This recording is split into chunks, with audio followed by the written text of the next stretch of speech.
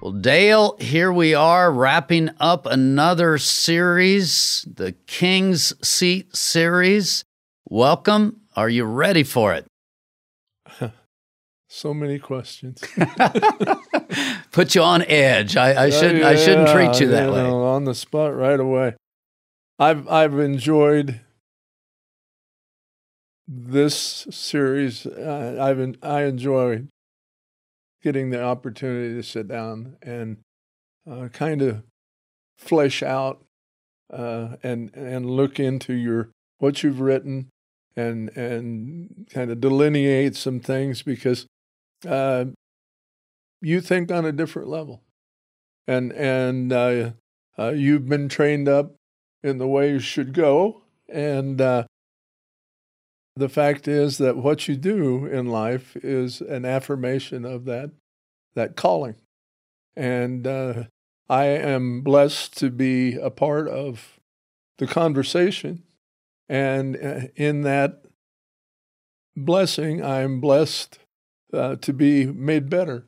And so I thank you for what you share. I thank you that you're engaged. We are blessed to have this kind of discussion before we tape, in a class full of people where we're getting interaction.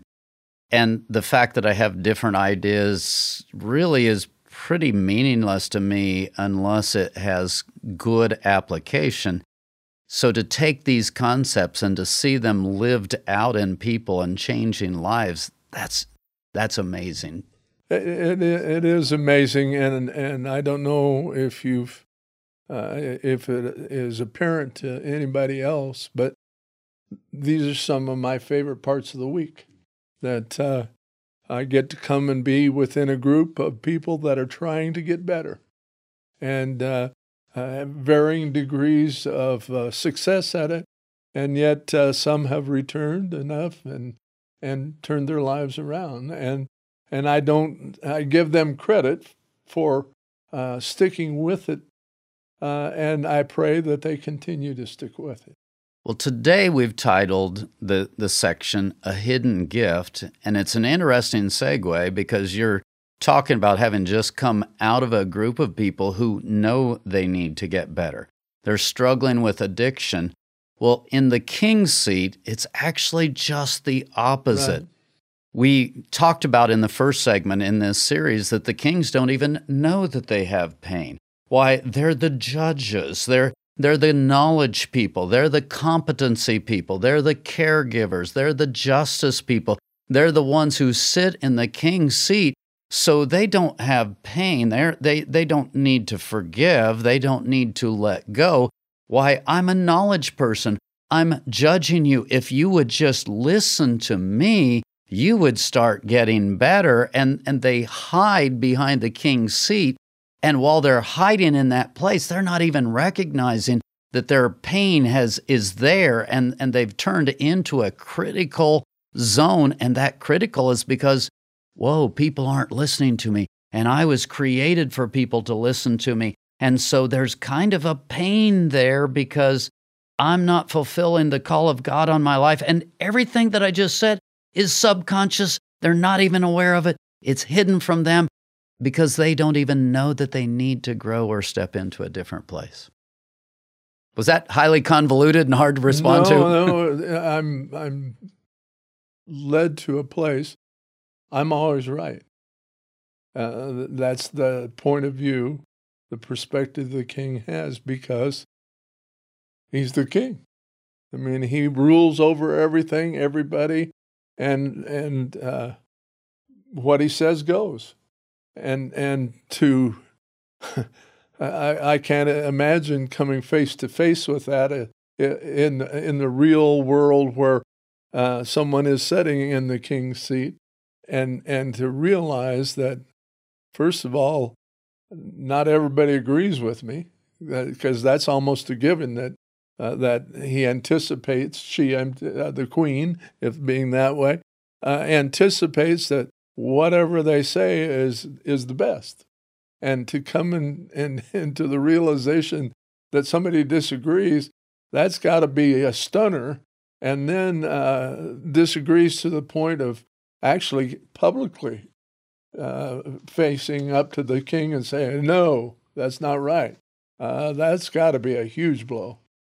And so much of the time, that's where they're living. They're living in a world of unreality, and it's hiding behind the knowledge and competency. And again, people who are there, they believe that they're right. And because they believe that they're right, and this is just truth, this is just facts, and you just need to grow up and you need to get over it. And so there's a sense of feeling justified. They don't understand that pain has been pulling itself into that location, and there's a letting go that needs to happen. Well, if they don't even understand that it needs to happen, then they're not ready to receive. And then let's take it one more step. If God wants to pour it out on them, if He pours it out directly, it's not a whole lot different than if I approach the king and I try to tell him something. So it's almost like God has to come in the back door and provide a hidden gift in order for them to actually let go and to get better. Can't remember if it's a song or a story, but there's a story about the king that went naked and declared that was the norm, and finally someone said, "No, wait a minute." That's an extreme example. The emperor has no clothes. Exactly. There you go. It's a humorous story, but it's dead serious for the king, because he's made this decree, and somebody's got the chutzpah to say no. I asked the question a little bit earlier, is this convoluted? Let's get down to specifics. You have a knowledge and competency person. What's the normal response? I'm just sharing knowledge with you. For your good. For your good. And so if you would just listen to me, things would get better. The pain comes out of, there's a sense that I need people to listen to me so that I'm validated, so that I feel good. So when people are ignoring me, blowing me off, there's a pain that develops in there. The first part of that, obviously, is acknowledging that pain, because once that pain happens, then I become sarcastic, I become critical, I become a lot of different things. My message changes. The very purpose that I was created for is no longer functioning. So I get to that point and I understand that I need to receive. Now, here's what's hard for them. They want to receive it in the same way that they're giving it. So they're like, okay, God, I'm going to go to your word and I'm going to study your word, and you're going to give me this incredible piece of information. And then when you give me this information, I'm good to go. Well, that's not how it's going to work. And I say this over and over and over again. We see, we think, we feel from inside of our spiritual flows. So once a person who's in that knowledge competency zone has gone into a place of judging others, it's virtually impossible for them to think different thoughts. Even with the Bible, if they're reading the Bible, unless the Holy Spirit interjects and really begins to work on them, they're going to think inside of where they are spiritually. So they're even going to read the scriptures in a way that validates who they are, where they are, and what they're saying, and they will be completely incapable of receiving from God. So the information is important, but without implementation, it's of no use. It takes just a tiny skewer, and I go back to my debate years. I use the same pieces of evidence arguing for a case and against a case. Right. I mean, when you understand how quickly and easily you can twist logic and then take that and think about how quick we are to rationalize and how strong our egos are. And so I've got a knowledge and competency person. For me to be able to take anything someone else says and twist it just enough so that now I'm back in control and my thoughts are actually right, and you're foolish for even approaching me and trying to tell me that I'm wrong. I mean, that just happens so quickly and so easily, and it even happens with the Word of God. It's interesting that we're talking about the king's seat the person that's in charge, the leader, the director, point us in the direction. What I heard you saying in that was that even on the other end of the scale, as a pauper, I can go to the same place that the king is. And the good news for the pauper is it might be a little bit easier to see that tendency than the king. The king it's so difficult because he's not used to being challenged at all. What's interesting, we're talking spiritual terms.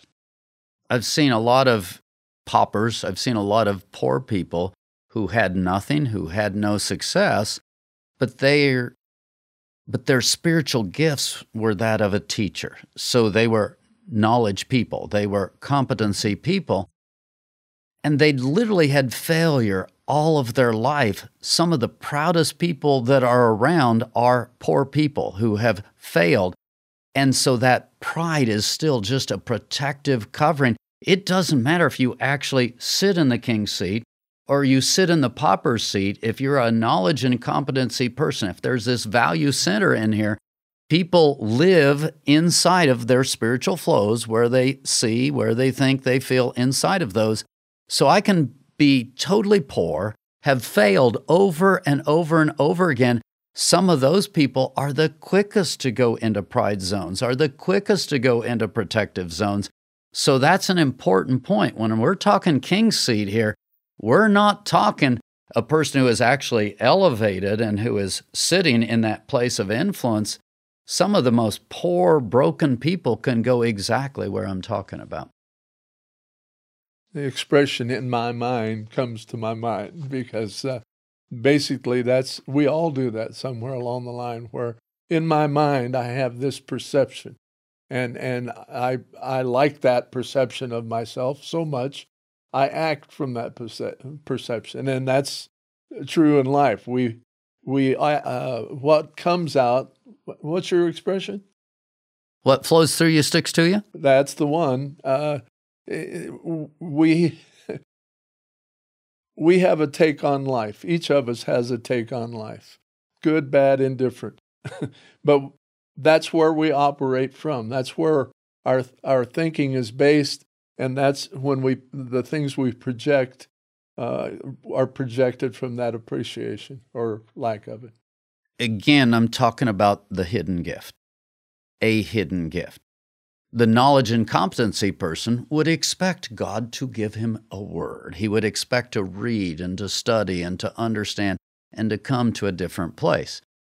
Actually, how a person knows if their knowledge and competency, sitting in the king's seat in that area, how a person knows that God has moved is something completely different.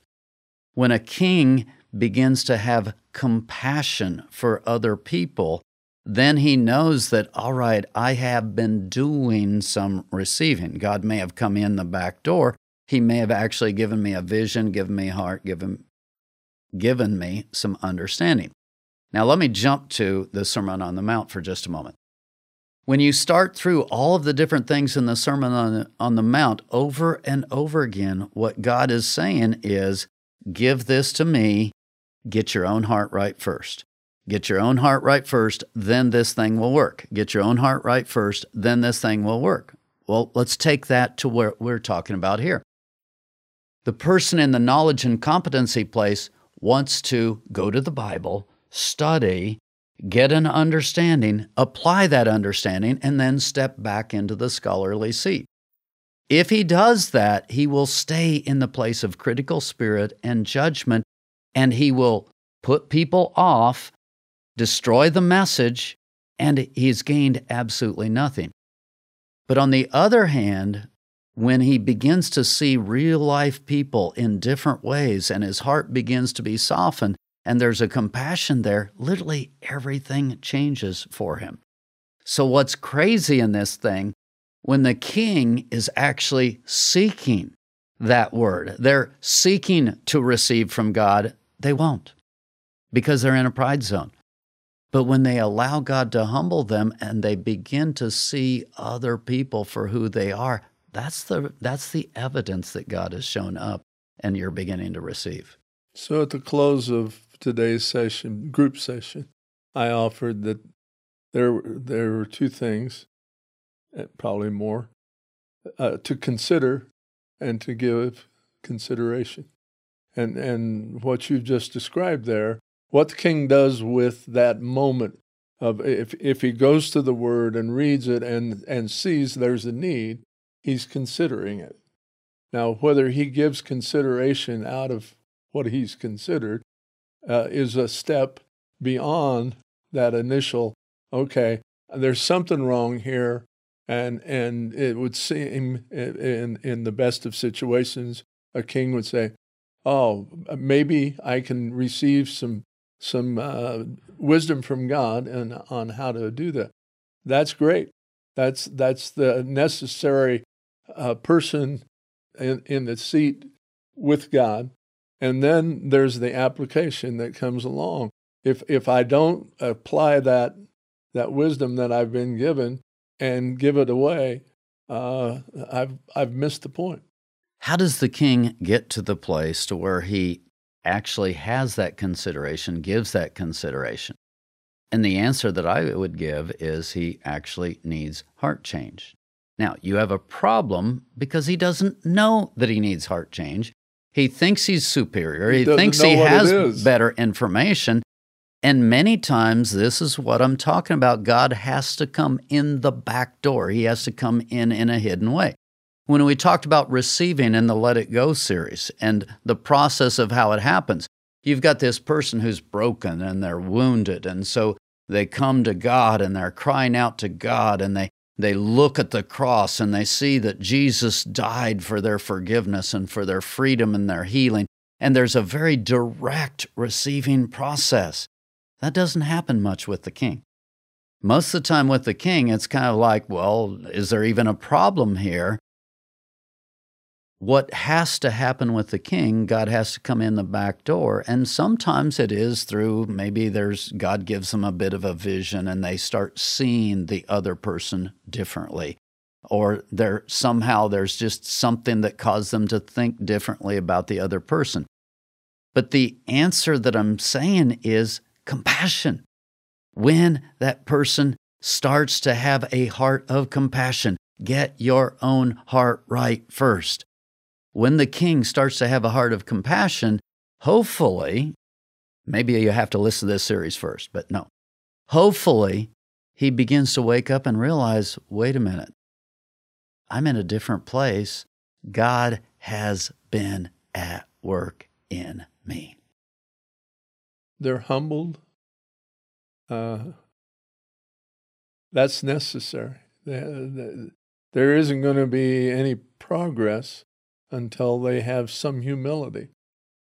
Now, most of this is backdoor, but the king can change that if he starts to recognize his critical spirit, if he starts to recognize his judgment. He starts to recognize that he's depending on knowledge in a way that he shouldn't depend. And so now I'm in the good flesh, a term that we talk a lot about, where I'm trying to use my gift instead of looking to God and depending on God. The king can speed this process up if he understands those things, he repents of that, gets back to a place of humility, and asks God for the compassion. He can actively cooperate with this process and make it happen. Unfortunately, what I see most of the time, it doesn't work that way. They don't even recognize they're there, and God has to kind of slide in the back door in a hidden way, provide a hidden gift to where all of a sudden it's like, oh, wow, maybe I was being harsh on this guy. Maybe I do need to think differently. Maybe I could learn something. And all of a sudden the maybes become a reality to where the king is like, oh, I do need to change here. I do need receiving. All you have to do is go to the Old Testament to find this.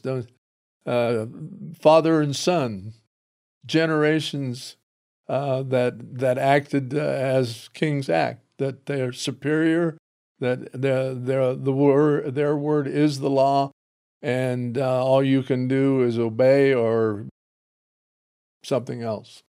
But then the son comes along, one of the sons, and it's back and forth, back and forth. Obviously, this is a tough lesson to learn. It is a hard lesson, and kings sit in that king's seat because they don't see their need. They don't humble themselves, and so the only way God can get in is through that hidden channel. When we stop that process and we understand this information I've been talking about in the king's seat in this whole series, and we actively cooperate with God, we can speed that up. And again, I think, I see, I feel inside of my spiritual flows, when I'm in a heart of compassion, then I can even read the word differently. I can even begin to directly digest this thing, and I get to a better place. Way too many people in Christ have lived in that intellectual zone, don't have the heart of compassion, and there's a level of blindness that they don't even realize is there. Well, it's been an interesting intro segment. I want to stop, ask a few questions, and then we will continue.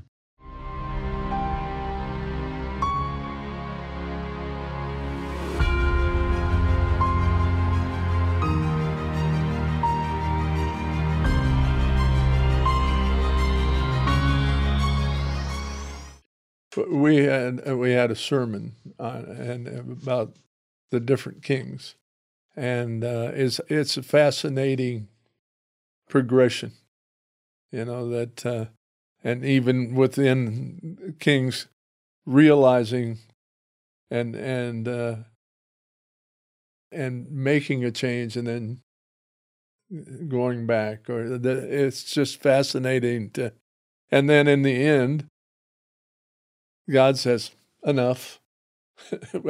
I've seen enough, and they make an alliance with their enemy nation, and so He sends in the worst of the worst to change the whole picture. Isn't it interesting? God had to choose Babylon, the worst of the worst, to discipline the nation Israel because they had fallen away from God, and the only way that He could get their attention was through another nation. Yeah, that is interesting. What does that make you think? With kings, many times the only way you can get their attention is through a calamity, through some kind of major happening, some kind of a crisis where all of a sudden they lose faith in their own ability and they begin to understand, oh, wow, I'm not quite, too big for my britches, the old phrase. I'm not quite as great as I thought I was. Maybe I need to develop some humility. So for a king like that, death would be much easier than to be dethroned. And that's an interesting picture. And there are a lot of things, I believe, in our lives that's kind of how we think about it. I'd rather die than be exposed for thinking and living like that. Today in class, I brought up this point that your pain is proportional to your pride. So kings do tend to have a lot of pride, so any level of rebuke, any level of correction is incredibly painful. So they're going to respond badly to it, which means that the people around them are slow to bring it, which means that you better hope they have their act together because they're not going to get much correction, and this thing could go downhill very fast. And does. And does. Yeah. It really does. And they live in this world where they really don't see, don't know, don't understand. Now, of all the types that we talked about caregivers. Caregivers are exactly that. They get into this world, they feel an instinctive sense of being mom, of being dad, and of being the adult in the room, and they're the one who is supposed to guide. And so we're no longer in the knowledge place. The big trait of the caregiver is loyalty. You're my child, you're part of my family, so you should be loyal to me. So then they get into a control place. And the control kind of takes over. In the last segment, we talked about knowledge and competency people, where information and reading the Word and study takes over. Well, now we're into a place where loyalty is the high piece. And because loyalty is the high piece of you need to do what I say and you need to be responding there. And again, if you've got a mother with a child, if you've got a father with a child, especially young children. That's how you parent with extremely young children. You're teaching them to come under covering. You're teaching them to begin to respond to authority and how important that is. There's a place for that. But when I'm a caregiver and I'm expecting people to respond to me that way, again, I'm sending a very terrible message for most people. They're going to receive that badly. Then it breaks down. Then there's pain because I'm being rejected. I'm not being listened to. My gift isn't being valued, and I've got pain there. Again, many times they do acknowledge it, don't. Actually, caregivers are a little quicker to acknowledge that than the knowledge and competency people are. But there's still that hidden piece of, no, I'm mom, I'm dad. Why aren't you listening to me? And there tends to be a doubling down in the control area. So the big picture is out of focus. We have this tendency to think of ourselves in the best light. What I have to offer is of value, it's of worth. And I think we all have a little bit of that. I think that there are different degrees. But the way it's received is huge. If we again, I'm back to consider and consideration. If I can't step back and consider what the other person is experiencing, then more than likely I'm offending that person or any number of people with what I choose to do or say. Well, in the last segment, I talked about compassion. When you've got a knowledge and competency person and all of a sudden they start feeling compassion for the people around them, God has moved. Yeah. We know something's happened. The same sort of thing is here with a caregiver, except let's choose a different word. And the word that I'm going to choose here is patience. Caregivers tend to believe in that vertical channel. I'm in charge. You should be loyal to me. You should snap too. When I snap my fingers, you should jump. And the only question should be how high or where or something like that. A huge word is this word of patience, where I really start to understand who you are, how you tick. I've got the compassion piece, and so that's also important, but I'm going to add this patience piece where I see you for who you are. I'm not expecting you to respond to me. I'm not demanding that you respond to me. I know that may take time. It may take a process. So I'm willing to slow this thing down and allow it to play out where you've got free will. And free will is just flat slow. It's slow to come around. And that's why I think the patience word is so big here. And free will, what are we talking about? It's my choice. And so I'm a little slow here. I have trouble with that. In your description of being patient, the thing that got louder and louder was that's what God does with us. And yet we shake our fist at him because he doesn't operate now and when we want it. But if he did, we'd be in big trouble. Caregivers are more vertical. They expect a response. Are you ready? Now. Yeah, absolutely. I want it now. Did you hear me? And of course, you get into parenting style. Okay, I'll count, and you better be there by the time I get to 3. So that. And then you slow the count down because it's not getting there, and it's still not working. But time is of the essence, and there's a sense of importance, and there's a sense of I'm in charge and I'm leading, and if you don't respond to me in the moment, I'm going to control you and I'm going to manipulate. And caregivers, again, they get lost in their blindness. They don't understand this heart-to-heart message that needs to be going on. So I'm not considering you. I'm not being patient with you. When the picture changes and the caregiver is able to step back and release, they're able to let go. They're able to let go of the control in a way that there's just a new kind of patience, again, in a hidden way. Not generally in an open way, an overt way, but in a hidden way. God snuck in underneath and he handed them a gift of patience. They've been doing some receiving, and if they take credit for that receiving to themselves, then it's not going to get better. They'll just go back into their arrogance zone. But when patience shows up, real, genuine patience, especially as kings, we need to understand, wait a minute, God has been at work. So you suggest that they have a sensation of being touched, that something's different. The big question is, what do you do with different? Where do you go from here? And I think that's the hard part for all of us. That when we recognize a shortcoming that we have that affects our relationships with others, are we willing to address it? Are we willing to look into it and seek some sort of change? A key part of receiving is acknowledging. You go back to Romans 1, where I talked about you need to recognize that God is God, and then you need to be thankful. So when a person who's a caregiver, that patience begins to wake up, and all of a sudden, I'm no longer demanding to be God in your life. That's when the caregiver really becomes unhealthy. But I'm able to step back and I'm able to allow you that free will. I'm able to allow you the space to make choices. And when you're making those choices, I'm not getting offended. God has been at work. Now, let's flip it back the way we did in the last segment. For the caregiver to do this in cooperation with God, actively seeking God, is for him to begin to realize the manipulation and the control that he's likely to step into, for him also to understand the level of blindness that he has.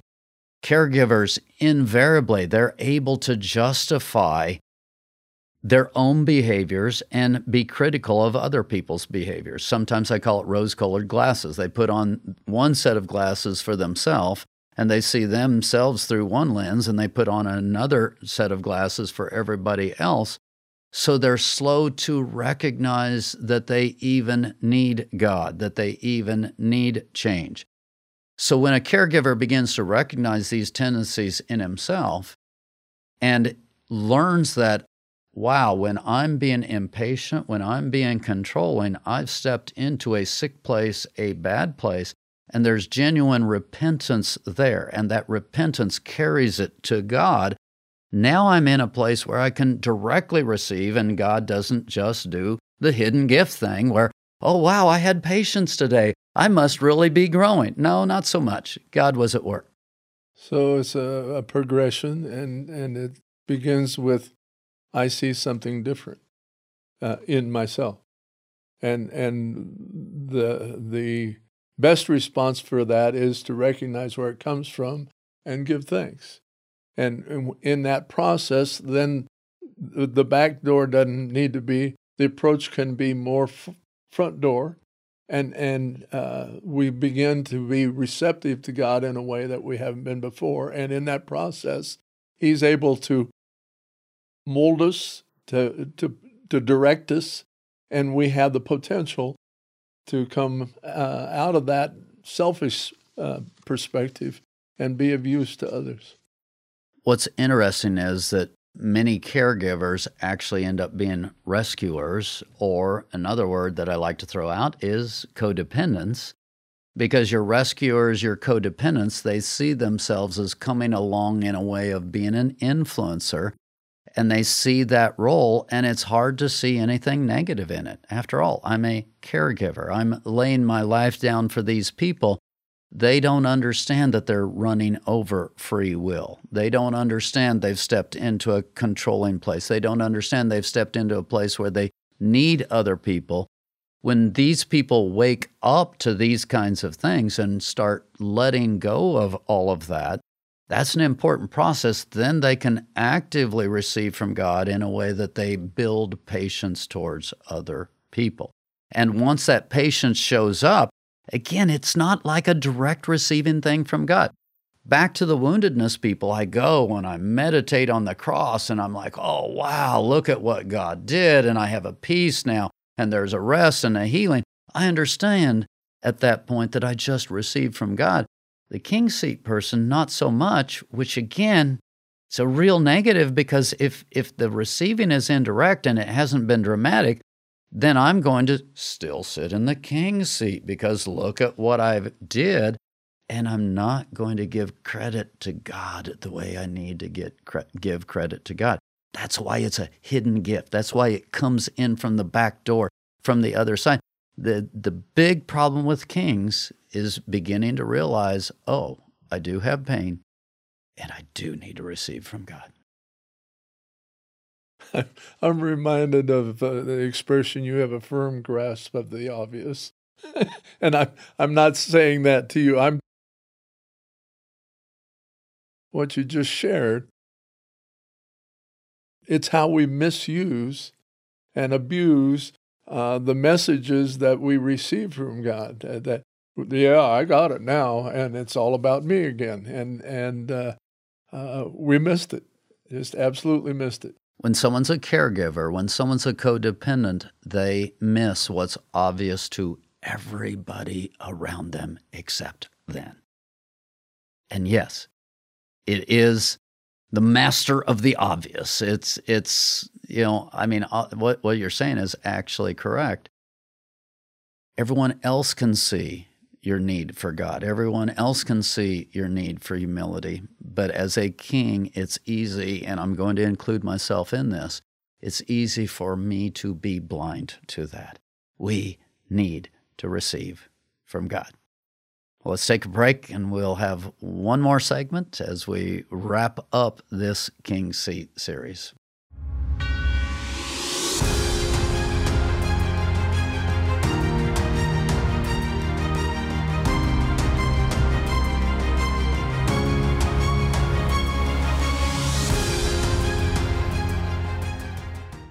Well, we are about to wrap this series up. It's part of the bigger Let It Go series because when I start to understand the Let It Go process, when I recognize my own stuff and I get it handed off to God and then I receive, that's the process of forgiveness. That's the process of healing, of pain and wounds. That's the process of growth. It's the process that happens so much with God. So we did an entire series that talked about that process, but in this series, in the King's Seat series, we're taking that process and applying it to kings, and kings don't necessarily feel like they fit that process because they're in a different world, and we've spent a lot of time talking about that today. And there are people operating in the king's seat that don't even realize they're a king or Right. think they're their king. Well, you brought it up earlier. There are paupers. There are poor people. There are people who see themselves as nothing and have nothing, but there's still a lot of pride there, and they've got a lot of different pieces going on. And let's talk about one other category that we talked about when I defined the kings, and that's I call them justice people. These are people who need to see a response from the other person. Until I see that you've repented, until you've paid restitution, until you've paid some kind of a price, I can't forgive you. And that's back to the whole forgiveness piece. So there's revenge and vengeance and a lot of that caught up in their personality. And they feel, keyword, justified. They're justice people. They feel justified. And you talk about King's Seat. This is a classic King's Seat person, but some of the people who really get caught up in that are not the ones sitting on the throne. There's some of the poorest of the poor who have this incredible chip on their shoulder, who have absolutely no power, but man, they've got this whole vengeance and I'll get revenge. I'll never forgive that. I'll never forgive. I'll never forget. I mean, they walk around and basically they fall into this king's category. Well, we've said it numerous times today. It's interesting that whether you're royalty, literally, or you just operate from the king's seat, I dare say that we all spend some time there. And so, again, consideration. If I am able to see that, and hopefully we've painted a picture that makes the thing more obvious, if I'm able to see that, then I need to consider where I play into that in my own life. And so the king has taught us a lesson even in bad behavior. Genesis 1, God has created us to rule. He literally said, take charge of the earth, have dominion. That's part of our DNA. Part of our spiritual DNA is that we want to be influencers. Put it in language that's popular today. We want to make a difference. That was given up in the garden in original sin. But Jesus came back and he took that back. And so we are meant to be rulers. We're meant to be influencers. Exactly. We're meant to bring positive life. And of course, Jesus put a different spin on it. The greatest of all is the servant of all. So I have the most impact on you when I lay down my life and I become your servant. And it's interesting that we need to recognize that outside of God and Jesus on earth, there's no one that's done it right. We do things that are right, but that doesn't make us righteous. It's a practical thing that we're intended for, and yet we, like many things, we use it to our advantage. But when it runs against our picture of ourselves, we say, "Okay, hold on, I've got this one."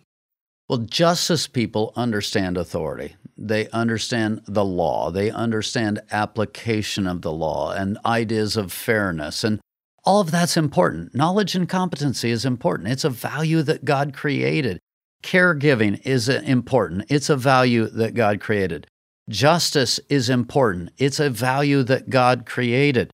But it runs amok when I begin to be a God to you. It's very much like the caregiving. When the caregiver gets into that playing God role, all of a sudden it becomes very unhealthy and it no longer works.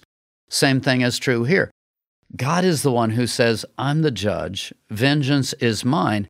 When I, as a justice person, begin to try to impose my will, I begin to impose justice on you in a way that is not a governmental justice, and God has designed that. He's designed Romans 13, the ruling authorities. But when I start to do that as an individual and lording it over you, I'm into the king's seat in an unhealthy way. Once I get there, if I'm not seeing people respond to my edicts, to my high information here, then again, there's pain. That pain begins to cause me to be almost vindictive, vengeful, hateful, controlling, all of these kinds of words. My heart is not in a good place, and I need God at that point. All those positives that you iterated there are what is intended. It's what God made us to do with and for each other. But in the application or lack of it, we just run contrary to it, and damage is done both ways. I'm going to pick up on, in the last segment, I used the word patience. I'm going to pick up on another P word. This segment, I'm going to go to the word perseverance.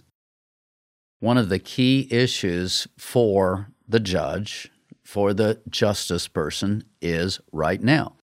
The Proverbs tell us that if punishment is delayed, if justice is delayed, then everything begins to blow up. It begins to spin off into different circles. So the justice person has a sense of timing. That's very important to them. Not only does this need to happen, it needs to happen now. So many times that ends up being an urgent clock inside of them, and they're pushing this thing, and they want this thing to happen in their way and on their timetable. Well, not only then do I need patience, I need perseverance. I need to be able to walk this thing out one step at a time, being orderly, being fair, allowing God to do His thing, allowing God to be God. And many times they become impatient and or they get into a give-up zone. And so having perseverance is another evidence that God has been at work. We're all waiting for Jesus to come again. And we're impatient for it. Do it now. Get us out of here. We've suffered enough. But the other side of that story is there are millions, possibly billions of people that still need to receive that gift, that still God is being patient. Every time I hear a doomsday prophecy of it's going to happen in such and such a time, and that didn't happen then, it's going to happen. Jesus said, even I don't know. If Jesus doesn't know, we're not privy to that. And we should give thanks daily for the fact that God the Father is patient, that He is giving time. It's a wonderful thing. That is a wonderful thing. And the justice person has a hard time with that, so he's wanting to speed this thing up. But a different word actually, I think, really cuts to the heart of it, and it's the word long-suffering. When you begin to understand that the real way justice is established in Scripture is when Jesus came and died. The godly died for the ungodly. Now, the justice person is going to have a problem with that because there's like a belief in punishment that if I just hit you hard enough, you'll learn your lesson and you'll get better. That's why there's a holding out for restitution. I've got to move my faith from that to a long-suffering idea where I begin to understand, again, God loves free will. He wants free will. He wants us to be able to love Him. He doesn't want us forced to love Him. So now my method of actually reaching out and establishing justice is no longer punishment. It's no longer hit you hard. But God's way of establishing that actually is long-suffering, where Jesus, the just one, laid down His life for those who were sick, who were sinful, who didn't deserve what He did. He paid the penalty so that He could then treat them in whatever manner He needs to treat them. And sometimes that does mean restitution. Sometimes that does mean hammer them a little bit because they're rebels and that's the only thing they understand. But sometimes it also means mercy, where He steps back and offers no punishment. In fact, He takes the punishment on Himself. That's long-suffering. And the justice person doesn't instinctively go into that perseverance, long-suffering place because it's contrary to everything he thinks and feels. And God doesn't rush because He loves us. He wants all. He would want that none would be lost. That phrase from the Bible comes regularly to me. When I get impatient with myself and with others, I say to myself, "Aren't you glad that God isn't putting it all on this moment? That you're so angry about whatever you're angry about, and He's going to be patient with you and give you opportunity to repent, to see the light, to appreciate the light." It's an outstanding, an amazing gift that we've been given, and everybody's been given it. Much to our chagrin, sometimes we'd like to think, "Well, I'm on the right track," but the reality is we deceive ourselves. Patience, perseverance, long-suffering go completely against the grain of the justice person, which I've described. When those kinds of things are showing up, again, where did it come from? Back door, slid in under in a hidden way. When I'm responding that way, if I'm a justice person, God just showed up. Look at our culture right now. Right now, much of what's being put out there in a large way is this whole idea of justice and restitution and making up for. How much patience do you see? Not so much. There's this fire of do it and do it now. That's normal for a justice person. And when that justice value is being raised up, there is an impatience. So when all of a sudden I'm able to do it God's way, and there's a willingness to be long-suffering, and for me to bear the brunt of this thing for a while, and to really be able to interact with you and show love to you and lay down my life for you, and hope that in a free will basis, you come to a different conclusion, you make a different decision, you grab hold of the values of Christ. See, heart change comes through heart choice. If I hammer you, if I force you, if I bring justice down on your head, and I force you inside of the confines of a few behaviors, I may get you to behave a certain way for a little while, but I haven't won your heart. And in the end, that person will rebel and go the opposite direction. The justice person needs long suffering, and he needs, again, the same way we talked about in the first segment and the second segment, he needs to understand who he is, how he's responding, that it's not in the image of Christ, and repent and begin to actively pray for that. But before that happens, it's probably going to come in as a hidden gift now and then, and hopefully he starts to see it, acknowledge it, and give thanks to God. So the 10 Commandments were given to the Jewish people. Moses went up on the mountain, met with God. God gave him the 10 Commandments. He took them down, and it was a mess. And so he was disgusted with it and then threw it down. Returned with the 10 Commandments. There's this area of thought that that's how we are supposed to live. It is how we're supposed to live, but we are not under the law because Jesus died and to show that the law was the standard and that we can't keep it. And the only way it could have been done was God coming down in person and substituting that life for all of our lives. And so, yes, the law matters. It's the standard that we are held to, and rightfully so. But the reality is no one other than Jesus has or ever will be able to live up to that standard. And so Jesus took our place.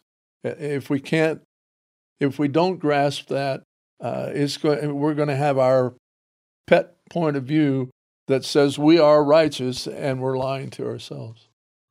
If we don't receive, we cannot walk in the manner God has called us to walk. And this whole session today, we've talked about the king seat people are the slowest to recognize their need to receive. God frequently has to come in a hidden way. He frequently has to come in the back door.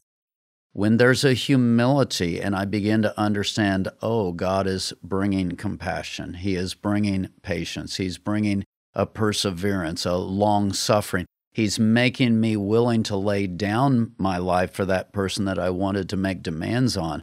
And we start recognizing God's been here. He's been at work. We give him thanks. We acknowledge him. That is a game changer. That is life-changing for the person in the king's seat. And the way he entered was through a manger. Through a manger. That's a back door, all right.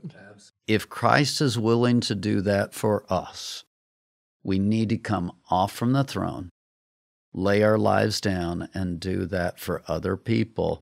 Receiving looks different when you're on the king's seat, but it's still every bit as necessary as when I'm a victim and I've been wounded and I'm hurting. There's still a letting go that needs to happen, and the letting go tends to be faith in self and not faith in God and me, my wisdom. I've got to let go of all of that, and I've got to allow God to establish his life in me and through me. And I would offer in my closing thought that when life is all about us, I'm the center of everything that's going on, we're sitting on the king's throne. We've put ourselves there. And how often do we go there? Daily. Well, we're wrapping up this whole series on the king's seat. I hope it's been valuable to you. If it has, share it with some friends. We want to see lives touched. Thank you for being a part of what we do and helping build this message to see lives change, to see effective heart change.